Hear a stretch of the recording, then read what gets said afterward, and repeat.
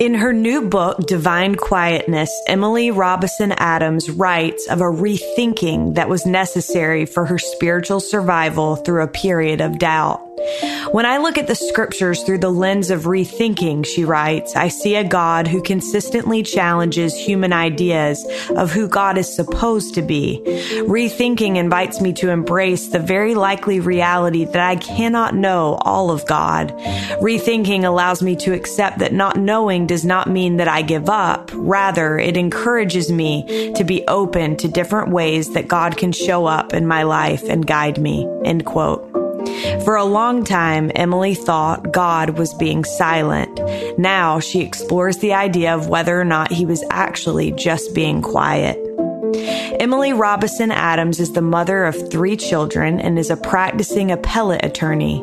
She received her undergraduate degree in linguistics from Brigham Young University and her Juris Doctorate from the University of Minnesota Law School. She worked for judges on the Minnesota Court of Appeals and the Federal District Court for the District of Minnesota before returning to Utah. She is a partner at the Appellate Group, a boutique law firm focusing on appeals. This is All In, an LDS Living podcast where we ask the question, what does it really mean to be all in the gospel of Jesus Christ? I'm Morgan Pearson, and I am so honored to have Emily Robison Adams on the line with me today. Emily, welcome. Thank you. I'm excited to be here. Well, this is so exciting for me. And I get excited, Emily, anytime Deseret Book has a product that I feel like is really going to make a difference in people's lives. And that is how I feel about this book that you've written. And so mad props to you for that. But I want to start. I wondered if you could take me back to the beginning of this journey for you. When did you start to feel like you were going through this period of what you call divine quietness?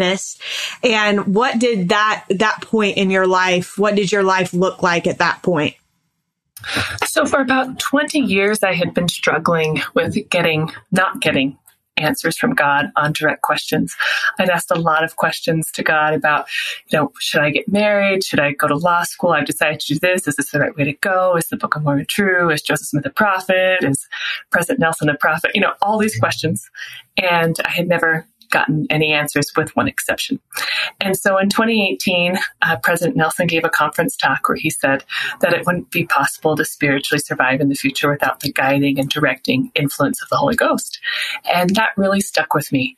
And I began to be a little worried that I couldn't seem to get answers to direct questions, because in my mind, that was really important.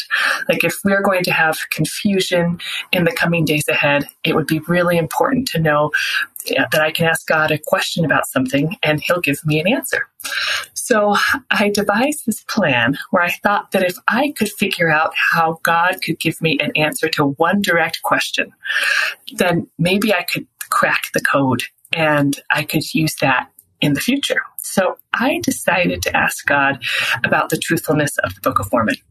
I had, of course, asked that question lots of times in my life. I'd never gotten an answer, but I picked that question because I thought it would be an easy revelation for God to give. I mean, we ask our missionaries to go tell people to pray about the Book of Mormon all the time.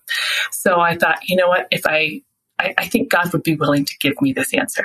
So at the end of 2019, I took about 6 weeks and I read the Book of Mormon cover to cover because I thought that's going to help me get this revelation. I'm going to really prepare for it. And then I sat down at the very beginning of January 2020 and I prayed and I said, okay, I've read the Book of Mormon. Please let me know if it's true. And I got nothing. And I asked and asked a bunch of different ways. I just sat for a while. I got nothing.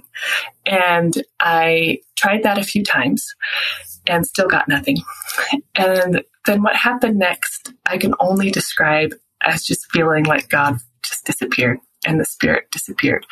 The only way I can really describe it is like, I don't know if you've seen those enormous cast iron pots that people cook in. I felt like I was inside this cast iron pot and the lid was put on and there was just nothing. There was absolutely nothing. And it was something that I had never experienced before in my entire life. I didn't have the vocabulary to explain it. I didn't have any reason. I just had no idea what was going on, but I felt completely alone. And I just felt that this entire spiritual life that I had completely disappeared practically overnight. It's interesting listening to you share that, because having had a lot of friends and people that I love and care about that have gone through similar experiences, I can see some like common trends. And I think that's why I think your book is so important, is because while we all go through different experiences, I think that there are similarities and things that can be helpful as we share, our unique experience. And there are things people can relate to. So this book is called Divine Quietness. And I think some people might not know what to expect based on that title, but I think the idea of it is so beautiful. In the book, you write, "In my quietness, I could choose to see God as absent, silent, and aloof, or I could choose to see quietness as a different way that God could relate to me. The latter choice brought more hope and meaning. Instead of talking about God going silent, I chose to speak of God going quiet. And perhaps if I did not resist the quietness, I could find God in that quiet space." So I wondered for you, Emily, what did you learn about why sometimes God isn't silent, but maybe he is just quiet? Well, for me, the word silence carries connotations of absence, of aloofness, of being angry. You think of people giving others a cold shoulder. To me, the silent treatment just isn't a word with a lot of connotations that are positive. And quietness for me seemed more like somebody is present, but I'm maybe not aware of it. It's just they're engaging in my life in a way that I'm not entirely aware of. I read a lot at the very beginning and in the middle and for the months and months that the quietness lasted. And there was a lot of stuff I read that was not helpful, that actually seemed to push me further into it. It made it seem like the quietness was a result of me, some sin, I wasn't tuning in. I just, there was something incredibly wrong with me. And I walked away from those sources just feeling like I didn't understand, because I felt like I was doing everything right. And the quietness came when I was trying to ask God genuine, good questions. But I ran across two things that were really helpful. And one was the dark night of the soul, and one was this concept of withdrawal in the context of normal human healthy relationships. And the dark night of the soul has been around for a long time. There's a poem and then subsequently a book written by St. John of the Cross, who was a Catholic priest back in the 1500s. And it's something that's actually pretty well known in broader Christendom, but we don't really talk about it in our church. But essentially, the dark night of the soul occurs when you feel extreme absence. They call it aridity. You just feel like God is gone. And what John likes to talk about, St. John of the Cross, what he likes to talk about is that this is actually for your benefit, that sometimes we attach a lot of expectations to God. We attach a lot of quid pro quos to God. So we say, I follow God because I get this benefit, or I do this for God because I get this benefit. And when all of that is taken away, you finally have to examine your relationship with God and decide, am I doing this for a deeper, holier, better reason than just getting a benefit in return? And, there's a lot more to St. John of the Cross. It's a beautiful but hard book to read because it's old. But I really liked that idea. I like that idea of, maybe God was teaching me something here, that I had attached a lot of expectations to God. I thought I could control God. I was attaching a lot of benefits to my supposed righteousness. And by taking all of that away, I finally had to examine all these ideas and thoughts and ways that I had lived, and they were found wanting. But when all of that was covered with warm, fuzzy feelings, like going to church and feeling awesome and, reading your scriptures and feeling the Spirit and saying your prayers and feeling good, when all of the good feelings are gone, you suddenly have to figure out, what does this really mean? Why am I here? Is God really a person or a being that I'm interested in? Because I'm not receiving any benefit. So I really liked that idea. And the other idea that I really liked was from Wendy Ulrich. And she wrote a book called Let God Love You that I wish I would have found years ago. But in it, and I believe she's a psychologist, and she talked about how withdrawal is just a really super normal stage of healthy relationships. And she talks about how long-term successful marriages oftentimes go through 4 stages. You've got the honeymoon stage, then you've got the power struggle stage where you realize that the person you married isn't really the person that you're living with. And then, if those power struggles come to a head, you can get to the withdrawal stage where you begin to wonder if it's really worth it staying in this relationship because this person is different than the person you thought you married. And she talks about the withdrawal stage as just a long, boring, awful road trip. And there's no magical way to get out of it. You just drive through it and you don't have any idea how long it's going to take. You just drive. You just keep your wheels on the road and you drive. And eventually, if you get through that stage, you can go to the acceptance stage. And the acceptance stage is all about recognizing the person you married as perfect, as who they are. And accepting them for who they are, accepting you for who they are, and moving forward in the relationship. And she takes that framework and attributes it to God and talks about her own experiences, experiencing God in a time of withdrawal. And it felt to me like, maybe there was a dark night of the soul for me, but perhaps maybe I withdrew a little bit too, because God was different than I thought he was supposed to be. He wasn't meeting my expectations, and I wasn't sure if I wanted to stay. For me, it was never a question of to stay in the church or not. For me, it was always a question of whether to stay with God or not, because if God isn't worthy of worship, then church doesn't matter. Those 2 things I thought were really helpful. And essentially, they both come down to putting you in a space where you can examine your assumptions and your ideas and your philosophies that you might not have seen before, but they become really apparent when suddenly they stop working. Those 2 ideas are powerful, and I especially love the one that you shared from Wendy Ulrich. She is one of my favorites, and I just think she's so talented at helping us see things maybe a little bit differently than we have before. So as you were starting out, Emily, on this journey, your mother encouraged you to write down the things that you were learning. And I thought that was so sweet all along as I was reading the book. But then at the very end, you said, I do feel that the thought to start writing was a prompt from God that came through my mother. And throughout this writing process, I have healed. I have seen God's hand more, clarified my thinking, and written down my most caustic thoughts, questioned them, and allowed them to leave. I wondered, what kind of gratitude do you feel toward your mom for her care and concern toward you through this experience, and maybe how do you feel like we can best support others who are going through a similar experience? I feel so much gratitude for her, and I just felt like I was so lucky to have a small group. It wasn't a big group, but a small group of people who knew what I was going through and who were incredibly kind and supportive. The quietness for me started in January, and I opened up. For a long time, I didn't know what I was feeling. I didn't know how to express what was going on, but I was deeply sad and deeply fearful, and I just had no clue what was going on. So I couldn't really articulate it very well. And I told my husband a couple months in, and I told my mom about 8 months in.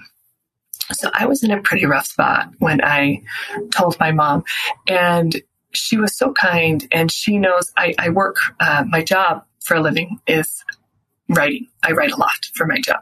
So that's how I process things, is by writing. And she suggested that I start writing. And it took me another 4 months to get to a place where I could start. And then I started writing 1 year after the quietness started. So I started writing in January of 2021. And I wrote for 6 months. And those were a hard and beautiful 6 months. But I'm just really grateful for that small group of people that let me be sad and afraid and be in a space where I didn't know if I liked God without freaking out. I think that is key.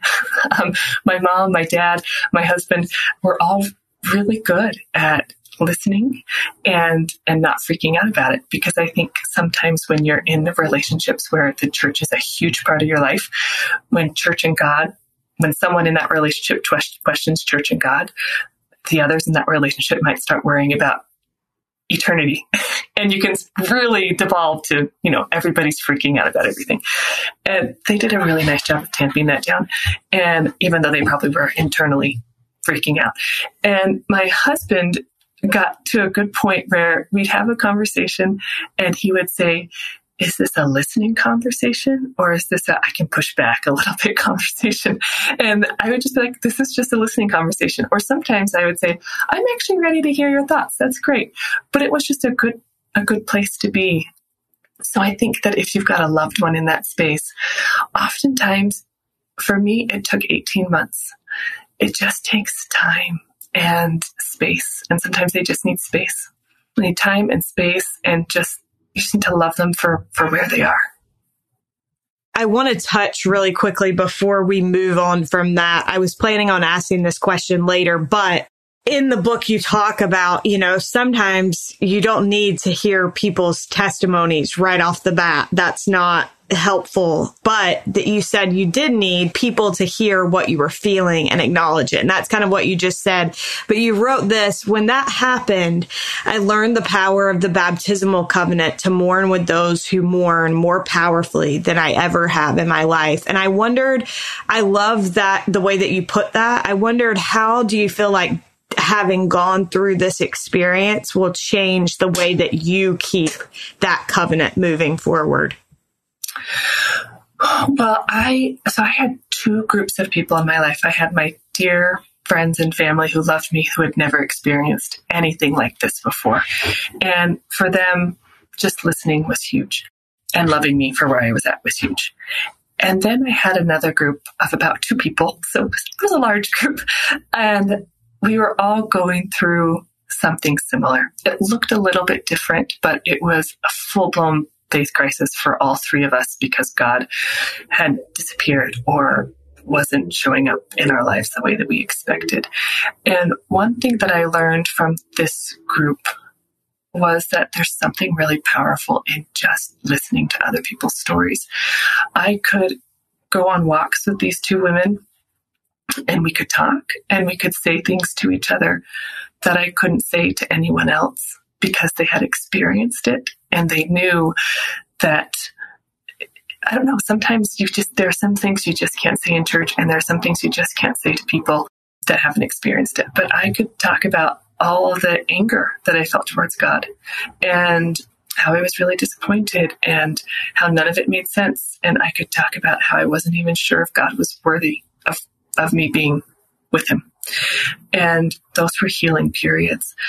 So now when I think of mourning with those that mourn, I just think of walking. So those people that walked with me, they walked with me, they listened to me.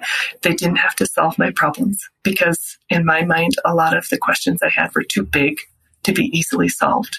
They were too big than a simple testimony. And just having them listen and walk with me, and sometimes bring up something that was helpful. To me, that's mourning with those that mourn. It's huge. It's absolutely huge. And it was so helpful. And I do think now more than ever that it's the most important covenant we make, because that's how you create real connection between people, is just listening to their stories and not needing to fix them. I completely agree with that. Emily, one quote that I really loved, you have a chapter where you talk about doubt, and you quote Elder Dale G. Renlund, who spoke of what he called stagnant doubt. Said, when in stagnant doubt, a person is content with himself, unwilling to make the appropriate effort to pay the price of divine discovery, and inevitably reaches unbelief and darkness. His doubts grow like poisonous mushrooms in the dim shadows of his mental and spiritual chambers. What would you say is that you've found is the opposite of stagnant doubt?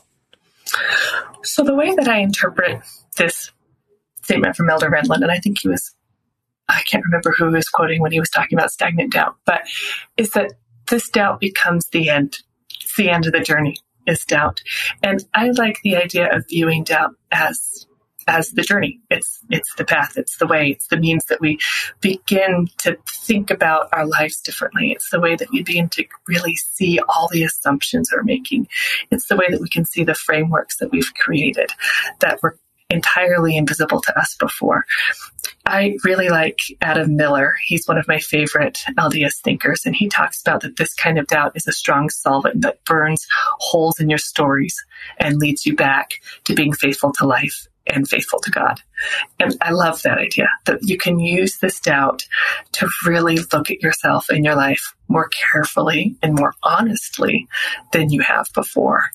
I'll say that I sat down in that January of 2021 when I started writing. I think I spent 2 or 3 months on doubt because I was so conflicted about doubt, and I felt so horrible for having doubts. I felt so unworthy, and it took me a long time to get to a point where I can say, no, these are actually, for me, these are good. I know that for some people may disagree with that, but for me, these were good. And they exposed things that were harmful to my faith. And I didn't realize they were harmful to my faith. So yes, I love the idea of doubts being a way that you can reach a clear idea of God. You can get closer to reality, but you need those doubts to kind of poke holes in the things that you assumed and in the way that you framed your life. Well, and I love in the book, you talk about how rethinking, and we'll talk more about rethinking later, but rethinking your approach to doubt made it feel hopeful rather than, I'm a big fan of the idea that hope and despair are opposites. And so naturally we should gravitate toward the things that allow us to feel hopeful. And I think that recalibrating as far as doubt goes allowed you to feel some hope again. Am I right about that, Emily? Yes. I mean, when you're in a space, for a long time, I was in a space where I have these doubts, therefore I am a horrible person, or I'm a defective person, or God would never even be interested in me. And when you can instead get rid of that and just say, I have these doubts because God's trying to get me closer to the person I need to be. And the way to get there is kind of tearing down all the stuff that I thought was 100% true before. That's far more hopeful. And it's just, for me, it's been a much healthier way of thinking of things. I love that. So you talk about finding this healthy balance between acknowledging doubt, but not being consumed by those doubts. I wondered for you, what does that look like in practice? Yeah. So for me, when I felt consumed by doubt, there was a lot of sadness, a lot of fear, so much anxiety. And when I began to view doubt a little bit differently, what took the place of the fear and the anxiety was curiosity. So instead of saying, there's this thing that I am experiencing that's different than what I ever thought, and therefore life is horrible, none of it makes sense, and I'm terrified about what's going to happen next, I can say, there's this thing I don't understand. How interesting is that? And I wonder how that works with this other thing. And I wonder how it works with this other thing. How do they balance out? So I think being curious is super helpful. Realizing that there's tension in everything. And so there's going to be principles that are in tension. There's going to be the space of just where you just have to hold space. There's going to be lots of things that are in tension that you can't resolve.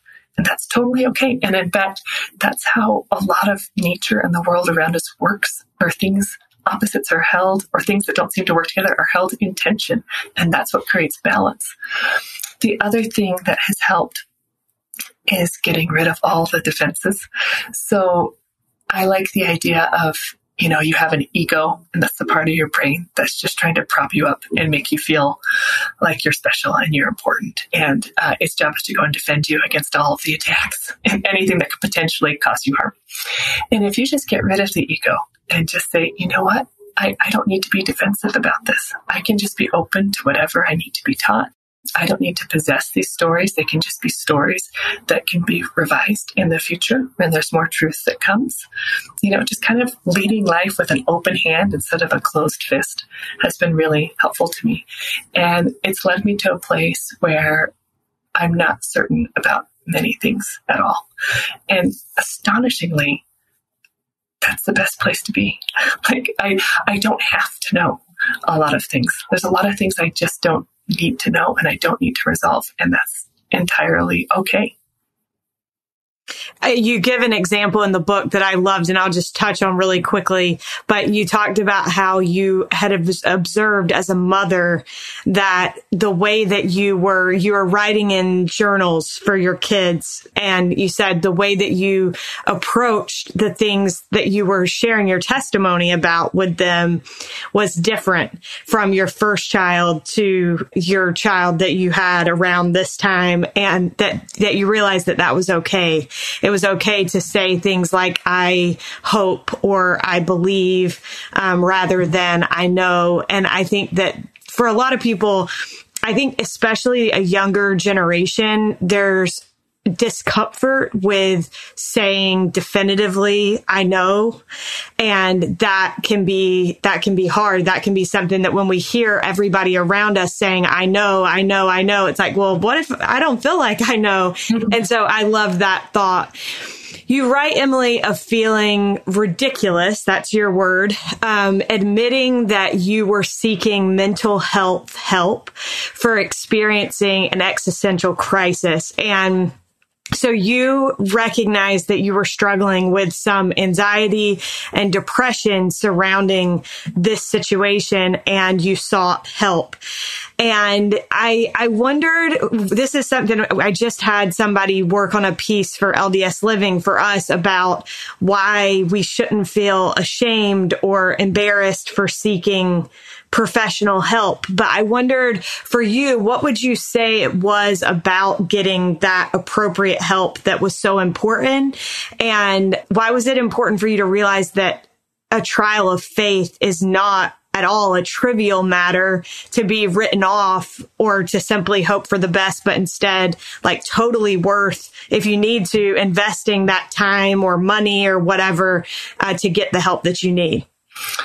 So for me, my quietness started in January, and the depression came on pretty quickly thereafter. And then in the summer, I had a panic attack, and I realized for the first time that there was something seriously wrong. Like I was walking around being incredibly fearful, and that was something I had never experienced before in my life. So my brain was just in a state where I was really sad, deeply, deeply, deeply sad, and incredibly afraid. And I didn't realize how deep into it I was until I started coming out of it. And I realized, oh my gosh, I was in a pretty deep hole. And the problem with depression and anxiety is it just really screws up the way that you see the world and the way that you interact with people around you and the way that you handle things. And so I talk about in the book how I believe it was in August, my Relief Society president, I was a Relief Society teacher, asked me to write something that we could send out to the sisters in a newsletter. And of course, about that time, I laughed because there were a lot of people that were like, COVID was amazing. And look at all the time I can spend studying my scriptures. And I was like, COVID was garbage. And this whole year is terrible. I hate the world. I was just in a really bad spot. And so I wrote that my faith had collapsed and that I was really struggling and that I was holding on to memories essentially to keep me going. And I had a friend who reached out. There were two people that saw the smoke signals and reached out, and she walked with me and she suggested that maybe some of what I was experiencing was depression and that I might want to go get some help for it. And the way that she approached it was kind and it wasn't judgmental, and it was a suggestion and not a command. And she told me, if you think that you want to talk to someone, then set an appointment now. because it's going to be 3 months anyway. And I'll tell you what my headspace was at the time. I said, well, in 3 months, either I'll be cured or dead. Like, that's where I was.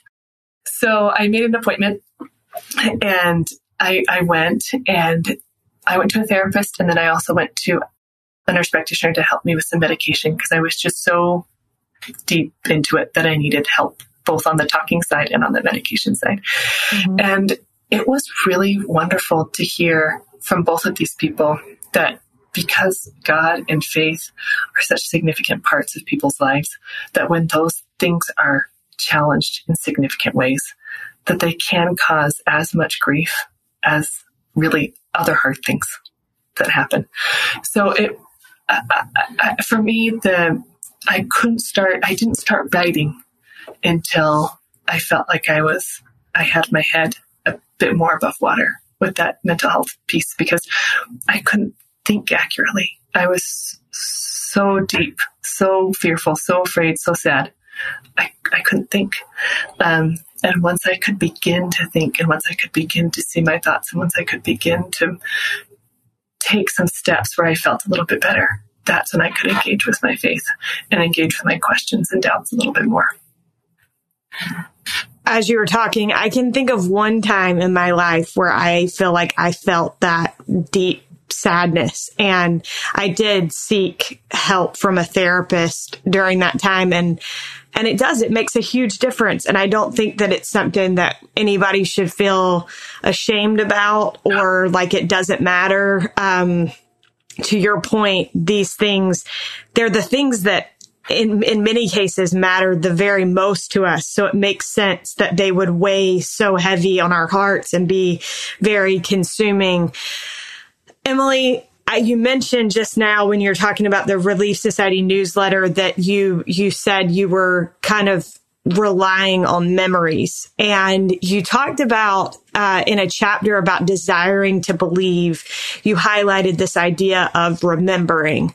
And so you kind of talk about different kind of pivotal spiritual experiences that you had throughout your life, and that those experiences caused you to want to believe.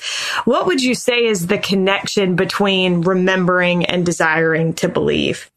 There was a temptation for me when I was in that year of really deep, dark hardness, that to reinterpret my history in a way where God was completely absent, where he never showed up, where there was never any type of spiritual aspect to my life. I was always alone. And I had to really resist that, because I can say I've never had angels appear. I've never had miraculous spiritual experiences. But I have had experiences where I felt that there was something outside myself and greater than myself who was helping me see differently or feel differently than I otherwise would have in that situation.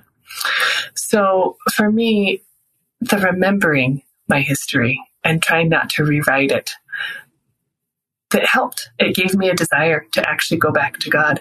If I hadn't had those memories, I don't think the desire would have been there. Because why go back to a God that you're viewing as wrathful and angry and horrible when you haven't had any experience of a God that's loving and kind?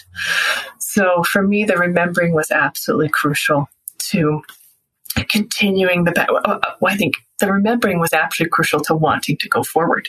If I hadn't remembered, I don't think I would have gone forward with God. I think I would have just dumped him in the garbage and walked away, because there was no reason to continue in a path where God was that painful. Speaking of a God that sometimes disappoints us, or that belief in God can sometimes be painful. Another part that I loved was you talk about how a perfect God sometimes disappoints us because we do not have perfect expectations. And so you had this idea in your mind, well, if God is perfect, he wouldn't cause disappointment.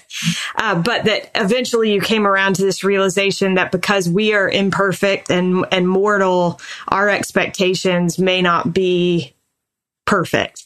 Can you share with me a little bit more about what you mean by that? And maybe you could share with our audience a little bit about how you learned this. Right. So I have heard so many times from the stand during church, God won't disappoint you. God won't disappoint you. That, of course, has not been my reality. That's not what I've experienced. And what I've told myself, or the idea that I've settled on that's been helpful, that I'm completely willing to revise if it's not true, is that God just operates from a much broader, wider, deeper perspective than I do. He has a much wiser view of, he has a lot of wisdom. He knows me, my family, my community, the world much better, much deeper than I do. And so although I might think that I have this comprehensive perspective, it's pretty limited when you compare the two. And whenever you have two people that have such different perspectives, there's going to be some confrontation, and there's going to be things that I expect that he's going to realize is not what I need, and maybe vice versa. So I think that realizing that my perspective is fairly narrow and limited, even though I might not think that. Like, I think I'm a pretty broad-minded person. But when you look at how much I believe God knows and is aware of, and the wisdom that God possesses in comparison with my mere 36 years on the planet in a very small section of the world, there's a pretty big contrast. And that means that there's going to be times where God's going to want things for me that I don't want. And I'm going to have expectations that aren't going to be met because God knows that there's a better path forward. I think we just have to know that oftentimes the stories that we tell about our lives are not the stories that God wants us to tell about our lives. And we've got to change those stories and adjust. But during that time, there's going to be a lot of disappointment. That's okay. That's just the normal part of having a relationship. And I think that that's been helpful instead of, it's been helpful to think of disappointment and withdrawal and all of these hard things as this is normal. Like, I see this in all other relationships in my life. Why am I saying that somehow God is accepted from that? I don't think he should be. So, yeah, God's going to disappoint you, and that's okay. That reminds me, I recently heard something that talked about how we want to be loved the way that we love other people, but that we have to realize that no one is going to love us the way that we would expect or hope to be loved. Everybody loves in their own way. And I think letting go of that expectation in other types of relationships, that made a lot of sense to me. But it also makes sense in regard to God. God does love us perfectly, but that may not be our expectation of what perfect love looks like, if that makes any sense. Right. That's right. Emily, for a period of time, you talk about how prayer and scripture study were hard for you. And I know I've heard for years that when people are struggling with their faith, the first things to go oftentimes are prayer and scripture study. And I think one of the reasons is because they can be painful. And you share many things that were helpful to you during that time and kind of how you approached that lack of desire to pray or read. So I wondered if you could take a few minutes to just share a few of those things that were helpful to you. Absolutely. Yeah, there was a time when just kind of our standard primary answers of spiritual things were incredibly hard. Church was hard. Prayer was hard. Scriptures were really hard. And what I found was that I needed to think about spiritual practices more broadly. That spiritual practices weren't just limited to prayer, scripture study, and going to church.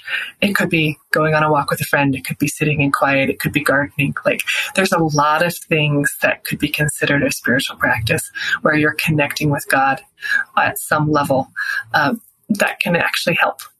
So one thing I really liked that I discovered was, honestly, instead of having a prayer where you're talking back and forth with God, prayer can be something where you just sit in quiet and invite God to sit with you.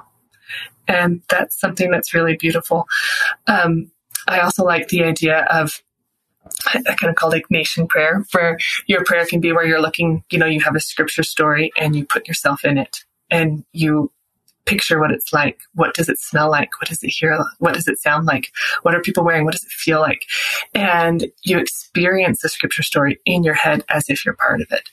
And, all these things just turn you towards God. And that's really what prayer is, right? Just turning you towards God. And for scripture study, the problem with scripture study for me was that I felt whenever I opened the scriptures that I was seeing an angry God. God seemed really mad all the time, really demanding, not somebody that I was interested in being with at all. And it took me a while to get to a point where I realized that scriptures are oftentimes a mirror of how we're feeling, and that you need to recognize that whatever you're going into the book looking for, you're probably going to find. And it took me some time to work through that. So the other thing that really helped was, at least for the Bible, was getting a modern translation of it.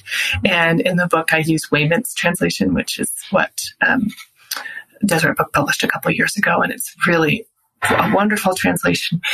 When we think about it, like the Bible was written in the translation that we have was done in the 1600s. Language has changed immensely in 400 years. And it helped me to actually, sometimes when we read the scriptures, we're so used to the language that we just kind of breeze past it, because we've read this verse 1,000 times. It means what it means. But when you have a different translation, it kind of disrupts that a bit and you pay attention differently. And I think it helps you think a little bit more carefully.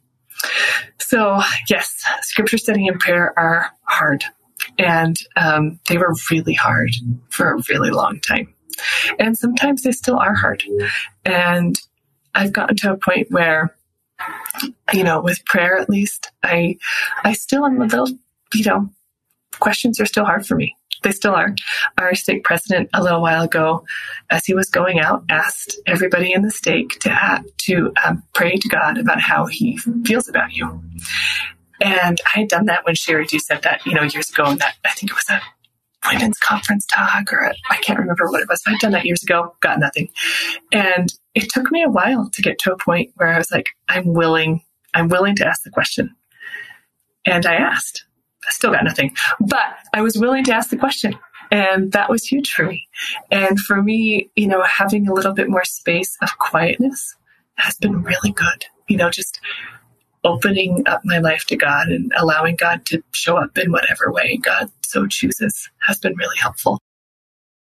Emily, I want to highlight, because I want people to know how beautiful the way that you write about this experience is. And so you mentioned this idea of kind of putting yourself in the shoes of the person in the scriptures that you're reading. And you talk about how you were reading in Doctrine and Covenants, section 30, and that in these verses, there is a verse directed toward David Whitmer. The Lord is addressing David and says, "Behold, I say unto you, David, that you have feared man and have not relied on me for strength as you ought." And you write this: "I pictured in my mind the scene. This revelation was received in September 1830. Earlier that year, Joseph Smith had published the Book of Mormon and formally established the church. Church members had faced increased persecution over the summer months, with groups of angry townsfolk destroying dams that created pools in a river deep enough for prospective members to be baptized. Hiram Page, one of the 8 witnesses of the Book of Mormon, had seemingly received instructions through a seer stone that contradicted some of the things that Joseph Smith had preached. At this time of internal and external distress, Joseph was also thinking about how to spread the gospel message through missionary work, something that would strain the little congregation even more. I thought about all these circumstances and imagined how David Whitmer might have felt. Maybe he thought that because he believed he was in God's church, things would be easier. Maybe he was disappointed in Joseph's leadership. Maybe he was anxious for the future. Maybe, as one of the 3 witnesses of the Book of Mormon, privileged with only a few others to see the plates, he was feeling a dearth of the spiritual ecstasy that followed that experience. I put myself in his shoes, imagining an itchy collar and a hot jacket.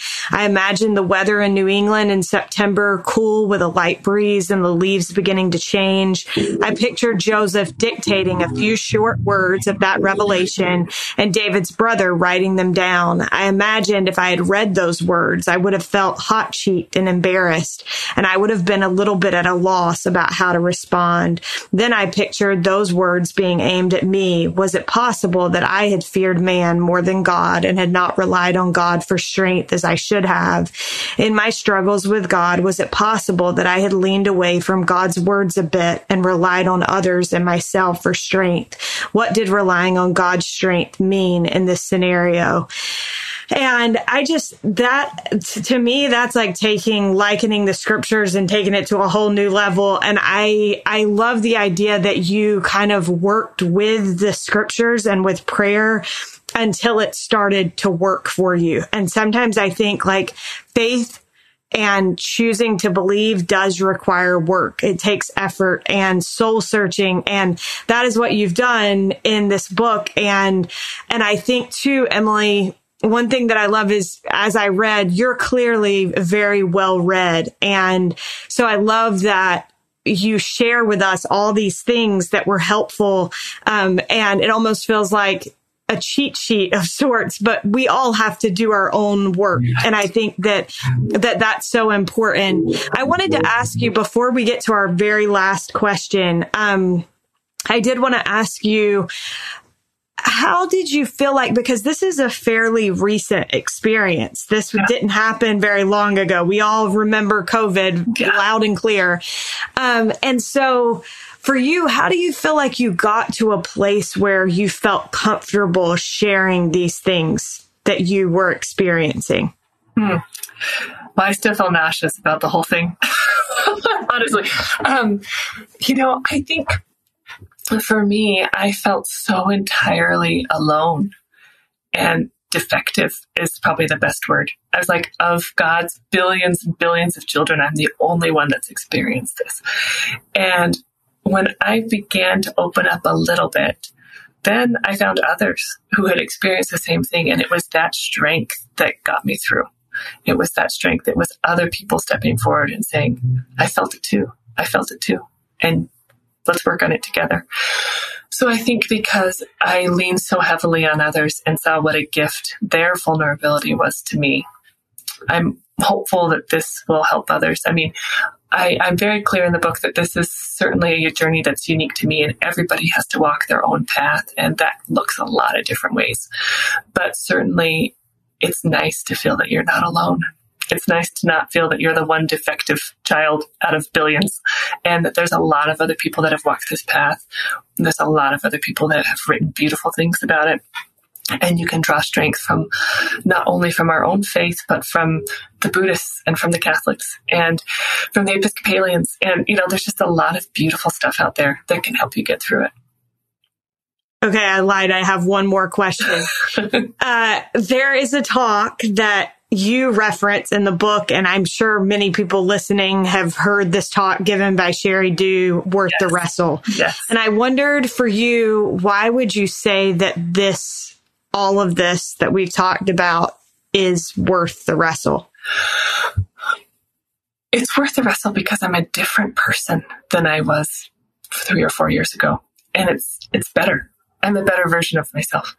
To be able to see that these stories that I had built, and we all build them. We all build frameworks to help explain our lives. To see how many of them were not helpful and how many of them were not. I mean, they were good at the time, but they weren't helpful as I matured. It's worth the wrestle getting rid of those and trying to find something that's even more true. And it just feels better. It was a really awful 18 months. It was a really awful 18 months. And sometimes I still feel like I'm in it. But I feel that I've come out with far more compassion, far more empathy. I feel that you kind of are introduced to this community of suffering, of people who feel excluded, and people who feel like they don't belong. And you become one of them, you become more aware of them. And I think that that's a beautiful place to be. I'd much rather be here than where I was 4 years ago. I'd much rather be here. That's beautiful. Thank you so much. Okay, Emily, my last question for you is, what does it mean to you to be all in the gospel of Jesus Christ? I love this question, and I'm going to answer it from a story that Lauren Winter told in her book Still, which was probably the first book that I read where I felt that somebody actually understood what I was going through. And she talks about her friend Julian. And when Julian was 12 years old, she was being confirmed into her church. And in a lot of Christian traditions, confirmation happens around 12 years old. And it's where you make a public commitment to God and to your church. And Julian, told her father, who also happened to be the pastor, she said, I don't know if I can say I believe all of these things. I don't know if I can do this, because I don't know if I can say that I believe all these things and that I'm ready to believe it forever. And her father's comment is my answer to your question. This is what her father said. What you promise when you are confirmed is not that you will believe this forever. What you promise when you are confirmed is that is a story you will wrestle with forever. So for me, being all in doesn't mean that I'm going to be 100% believing all the time, 100% faith-filled all the time. But what it means is that I'm willing to put myself in the arena and wrestle with God. I'm willing to wrestle with God for my life. That's it. I'm willing to be there and get dirty and get hurt. And I'm willing to do it. And I hope that he's willing to be in there with me. When we learn about the story of Jacob wrestling with God, Jacob walks away limping. And I think sometimes we walk away limping when we interact with God. But what's fascinating about that story is that God could have presumably overpowered Jacob at any point, and God didn't. God stayed with Jacob and wrestled with him all night. And to me, that's what that all in means. It means that we stay together and we wrestle together all night long. All our lives, we wrestle together. And we might walk away a little bit injured, but we were wrestling, and that's what God needs us to do. That's so well said. And I love that thought. And I am grateful that you were willing to share your experience, Emily. I think it will resonate with so many people and help so many people that are, like you said, in the same situation. And there's power in knowing that we're not the only one struggling. So thank you so much. And I appreciate your time. Thank you. It's a pleasure. A huge thank you to Emily Robison Adams for sharing her experiences on today's episode. You can find Divine Quietness in Deseret bookstores now. Thanks to Derek Campbell of Mix It 6 Studios for his help with this episode, and thank you for listening. We'll be with you again next week.